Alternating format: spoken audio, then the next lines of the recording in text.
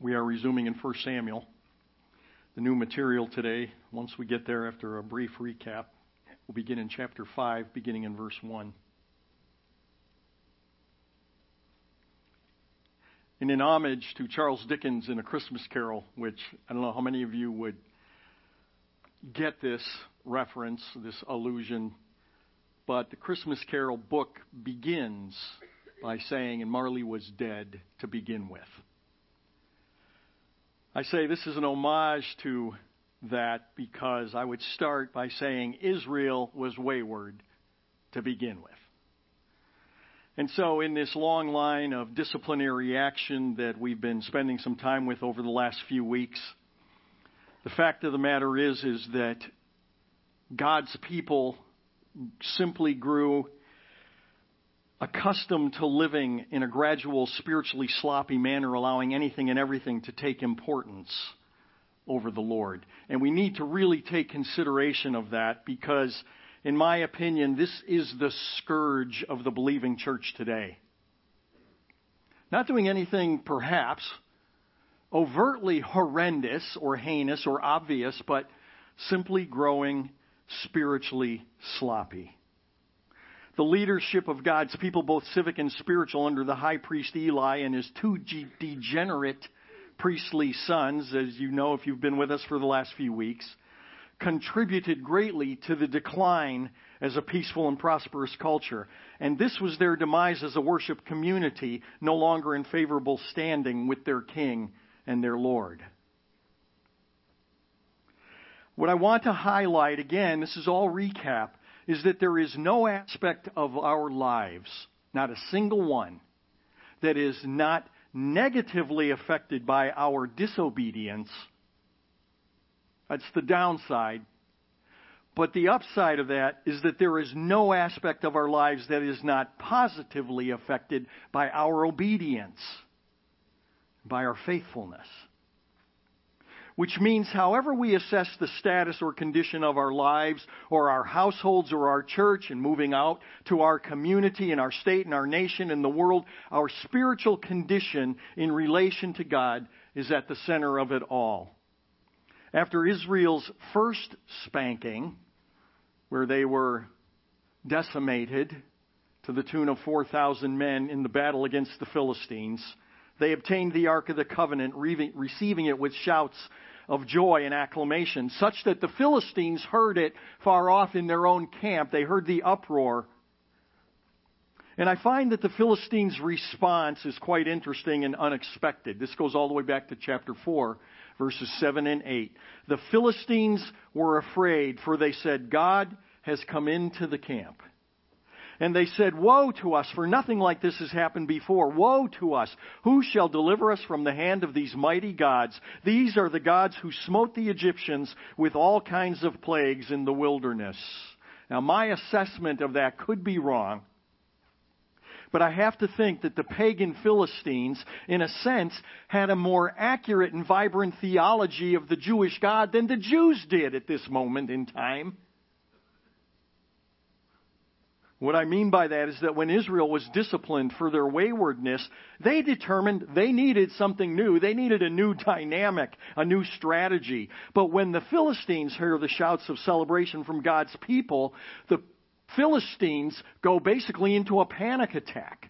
Why? Because they understand that that the ark coming into the people of God's presence is not just a symbolic representation of God's presence in their camp.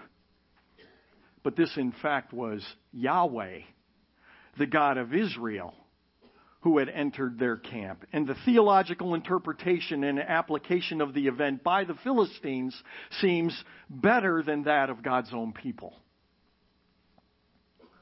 The theological interpretation is that this is a God of power and might. And there is none like him anywhere in the universe. And people need to be bowing in homage to them. But they didn't see it that way. No, they just needed the ark.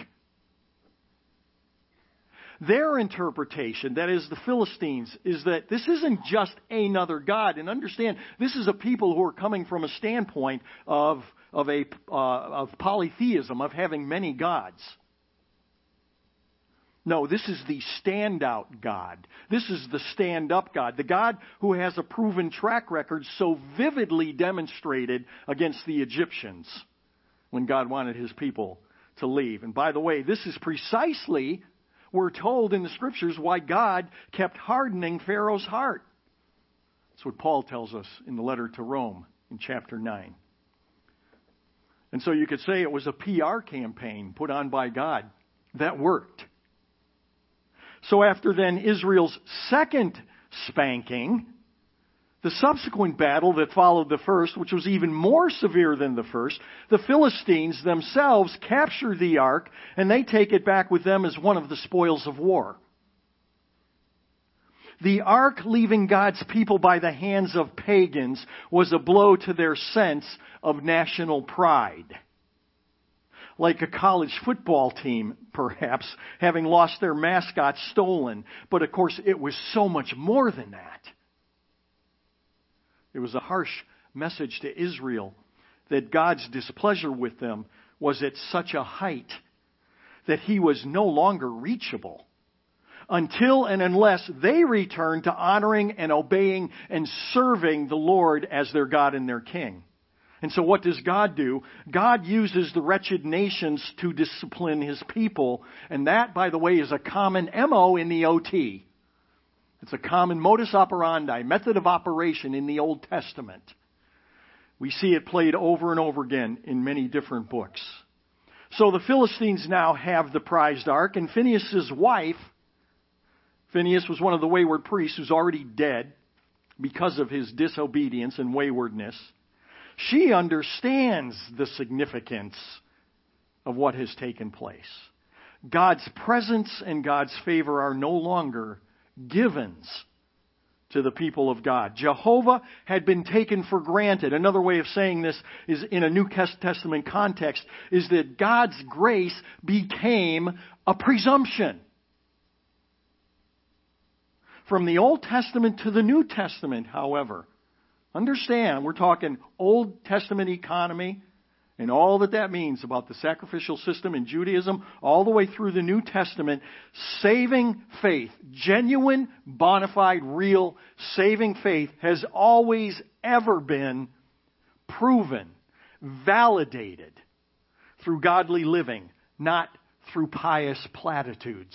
A platitude is a statement that is generally accepted, often of moral value. Everyone kind of recognizes it and they get it and it sounds real good, but they ignore it. And we don't want to confuse a platitude with a platypus. Sorry, whenever I get a little heady, I got to throw something in there to wake you up a bit. Real faithfulness, saving faith, is always validated through godly living. New material, 1 Samuel 5, beginning in verse 1. Now the Philistines took the ark of God and brought it from Ebenezer to Ashdod. Then the Philistines took the ark of God and brought it to the house of Dagon and set it up by Dagon. So the Philistines vanquish God's people because God's favorable hand is against His own people. The way this plays out should give us pause, considering that God uses, as I've already mentioned, He uses despicable, wretched, even idolatrous unbelievers, even showing them favor, at least for a season, in bringing about the purposes of God. In this case, God is going to use the Philistines to knock some sense into the people who are called by His name. But God's using the Philistines doesn't mean they get off without their own consequences. This is Dagon. This is an image of what the Philistines' god Dagon looked like. The pagan Philistines take Israel's hallowed ark. They place it in the temple of their chief god. This was their god of all their gods in their pantheon, Dagon. And he was part fish. He's portrayed as part fish and part man because they believe his origins came about in emerging out of the Erythraean Sea, which today would be the Indian Ocean. And all that is to say, you think about it all, is that there's something fishy here going down on a large scale that we won't be able to wiggle through, having taken the bait, being hooked on their own idolatry. I know.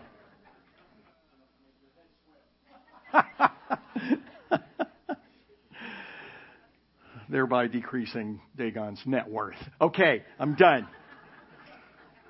Now, sorry. I am not a prophecy quack. What I mean by that, I am not an individual who makes sweeping dogmatic conclusions with every wrinkle, every hiccup, and every burp that comes out of the Middle East. But a clear lesson from Scripture is that God will use, and in fact even facilitates, the success of the wicked to bring judgment on His own wayward subjects. You can look at Judges. You can look at 1 Kings. You can look at Jeremiah. You can look at Isaiah. Now, as I said, I'm not willing to make some of these bizarre, sweeping conclusions about global current events. But the fact is that the most ardent, the long-standing enemy of God's people, Israel, dating back to Abraham's son Ishmael, the father of Islam. And that is not a statement of bigotry, that is a matter of historical record. So, we don't want to be ignorant of what is history. So with my previous statements about God using evil people to discipline those whom He loves, I started thinking just very briefly about 9/11, September 11th. If the love of money is the root of all sorts of evil, and it is because the Scripture says so, thinking about how far away our nation has come from its Christian roots, is it so far-fetched that Islamic terrorists attacking the very hub of American and arguably global finance were merely coincidental? And when the final devastation in New York City was completed, a devastation, if you remember later on, was even a surprise to the masterminds of the evil. For all the utterly strange and wild conspiracy theories used to explain the collapse of the Twin Towers, what I am saying is that we have centuries of precedent showing us the way God can choose to work, chastising those who once had a heritage grounded in the values and in the precepts and in the morals of God Himself. Meaning, it is all consistent with His long-standing way of the way He has always worked in the world throughout the entire historical timeline. The Philistines placed the Ark of God in their temple of Dagon after God has given the Philistines victory over His people twice. And as sovereign of the universe, God does what God wants to do to bring about His purposes in the world, which is something from which we mortals in our hubris recoil. Oh, we can talk about a sovereign almighty God. But when the things of the earth start colliding against our perceptions of the way life ought to be, suddenly the idea of a sovereign God doing what He wants to do, what He needs to do to bring about kingdom purposes, that no longer sails. And we hear it, I could never worship a God like that, or God who would permit that, or, well, if God can do anything, why doesn't He? We've heard it all the time. Sometimes we even think it ourselves, to be honest. God can do whatever He chooses. Whatever He chooses within the self-imposed confines of His character. which are always good, they are always just, they are always righteous, and they are always loving, whether we see them that way or not. The victory of the Philistines over God's people was because God brought it about. So stage 1 of God's mission is accomplished. Now it's time for stage 2. Verses 2 and 3. Then the Philistines took the ark of God and they brought it to the house of Dagon and set it up by Dagon. When the Ashdodites rose early the next morning, behold, Dagon had fallen on his face to the ground before the ark of the Lord. And so they took Dagon and they set him in his place again. Now, what is intentional in this narrative is the detail about the idol of Dagon falling before the ark with its face to the ground, which is the well-established, well-known, understood position of humble worship. This is actually kind of funny. If this was a video game, I don't know why my head went there. I was thinking, okay, we call it battling idols. I don't know. And your idol gets knocked down. One strategy is you can set the idol up again and then realize, well, okay, maybe it fell down because there was an earthquake, there was a tremor. And so, assuming you've amassed enough points in your battling idols game, you could buy earthquake insurance, which you do. But when they arose early the next morning, behold, again, Dagon had fallen on his face to the ground before the ark of the Lord. Now, if you're playing battling idols, it means you just used your earthquake points, but it wasn't an earthquake that was the problem. This was not coincidence. This was not that they set the idol up poorly. And now this time there's a difference in the added details. Oh, the idol fell down just like before, prostrate before the ark of the covenant. Verse 4, and the head of Dagon and both the palms of his hands were broken off on the threshold. Only the trunk of Dagon was left to him. So what do we make of this? One thing that really takes us Westerners aback is when we hear of or when we see jihadists not merely killing their victims, but removing their heads as well. We used to hear about this and see this much more a few years ago. And much, much less since a change of administration. But what looks barbaric to us has an ancient history in the Middle East. The decapitation of an enemy's head was actually symbolic of total vanquish of one's enemy. But it also served other purposes. Where we get DNA today to prove that so-and-so perhaps was killed in a particular strike, they removed the head and often displayed it. Oh yeah, well prove to me that King so-and-so, you were successful and here he is. Okay, that's compelling. No argument there. And either the heads or the hands, while both sharing in the conquering symbolism, was also used for the practical reason of quantifying the success of the victory against one's enemies. Meaning they would take a hand or a literal head count to tabulate battlefield fatalities. It's gruesome to us, but to the culture it was expected. And let me remind us all that while it hasn't happened yet on the historical timeline of where we are in 1 Samuel, when David killed Goliath, what did he do? He decapitated him. Oh, I never looked at it that way. Yep, Goliath's dead. You got any doubt about it? Here he is. So the statue of Dagon is here lying dismembered right on the temple steps, making those temple steps to the Philistines now sacred. which is why the little addition is added in verse 5. Therefore, neither the priests of Dagon nor all who enter Dagon's house tread on the threshold of Dagon in Ashdod to this day.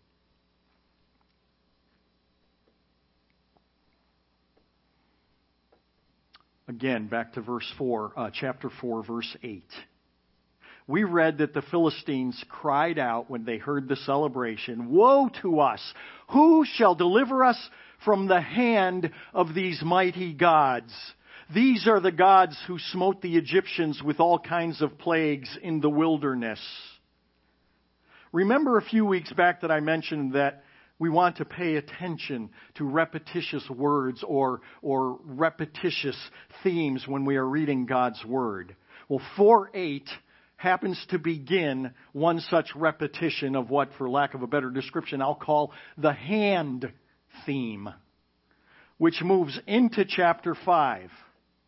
Again, 4:8, slightly paraphrased for clarity, "Who shall deliver us from the hand of Jehovah?" the Philistines cry. And then in chapter 5, in verses 6, 7, 9, and 11, and continues into chapter 6, with 3 more mentions of the hand.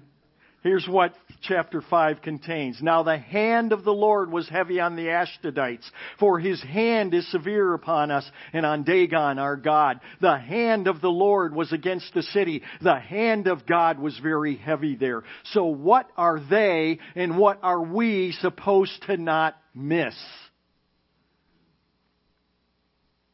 When the hand of the Lord of all creation is against you, He is against you in a comprehensive way. And the answer to the question of desperation that the Philistines shout in 4:8, "Who shall deliver us from the hand of Jehovah?" is no one other than the hand of Jehovah Himself. For there is none greater. He and He alone is God Almighty. What God's people needed, what the Philistines needed, and in fact, what every civilization known to mankind needed and needs, is the mighty hand of God, who is not against you, but whose hand is resolutely for you. The language of 1 Samuel in these hand verses are anthropomorphisms. Anthropo from anthropology, from the study of man. Morphism from morphe, or the shape or the form of. The form or the shape of man. It means taking the shape or the form of a man. And as used here, they are purely metaphorical, because God the Father is not a man, He is spirit. But it helps us to understand God in a better way. Now, in less than 2 centuries down the historical timeline, however, 2 tiny, real hands are going to emerge from the womb of a virgin. And in the language of the Apostle Paul, this one was literally morphe theou, the form or the shape, morph, or of theou, the genitive of God, the shape or the form of God, literally, no longer metaphorically, but in the miraculous incarnation of God become man. For Emmanuel, God with us, had come.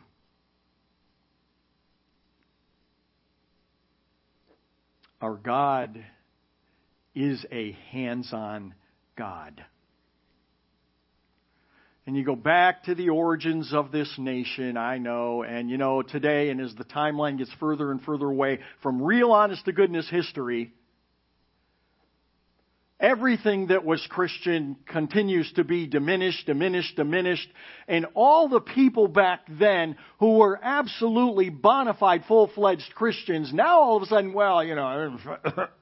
deists. Okay, there was this generic kind of belief in some sort of God, and they like to pull out isolated quotes from a whole plethora of writings of many of the founding fathers, when in fact, there was a real, genuine faith there. But the further and further away we get from all of that, God is no longer a hands-on God. He's just, if He's there at all, He is this disembodied spirit who started things going in the universe, and He's now been on vacation and will be for eternity, I suppose. God is a hands-on God, and when Jesus came in the incarnation, His hands were seen, His hands could be touched, and they were touched, and His hands touched others. And God the Father used His literal physical hands of God the Son to work healing and to work revival and renewal and to metaphorically, now I'm using it, to massage one's heart and to chip away the scales that cover so many people's hearts that keep them from hearing, listening, and coming. And the Word, instead of being an anthropomorphism, absolutely literally became flesh and dwelt among us. John chapter 1. The Old Testament and the New Testament, so cohesive together. And I love emphasizing these things, allowing the Scriptures to interpret the Scriptures, of seeing that God has had one continuous plan from the beginning. As soon as Eve took that fruit and ate and gave it to Adam and he ate, God already had Emmanuel firmly in His mind, and this is where it gets really awkward trying to explain, because somebody who's in eternity does not exist within time, not even their thoughts, their knowledge, or anything else. So anthropomorphically speaking, God the Father already knew and had already prepared Emmanuel when God would be with us physically. And this is the great season that is upon us. Let us love Him and walk with Him in spirit and in truth. For the eyes of the Lord move to and fro throughout the ends of the earth, that He might strongly support those whose hearts are completely His. Let me have you stand.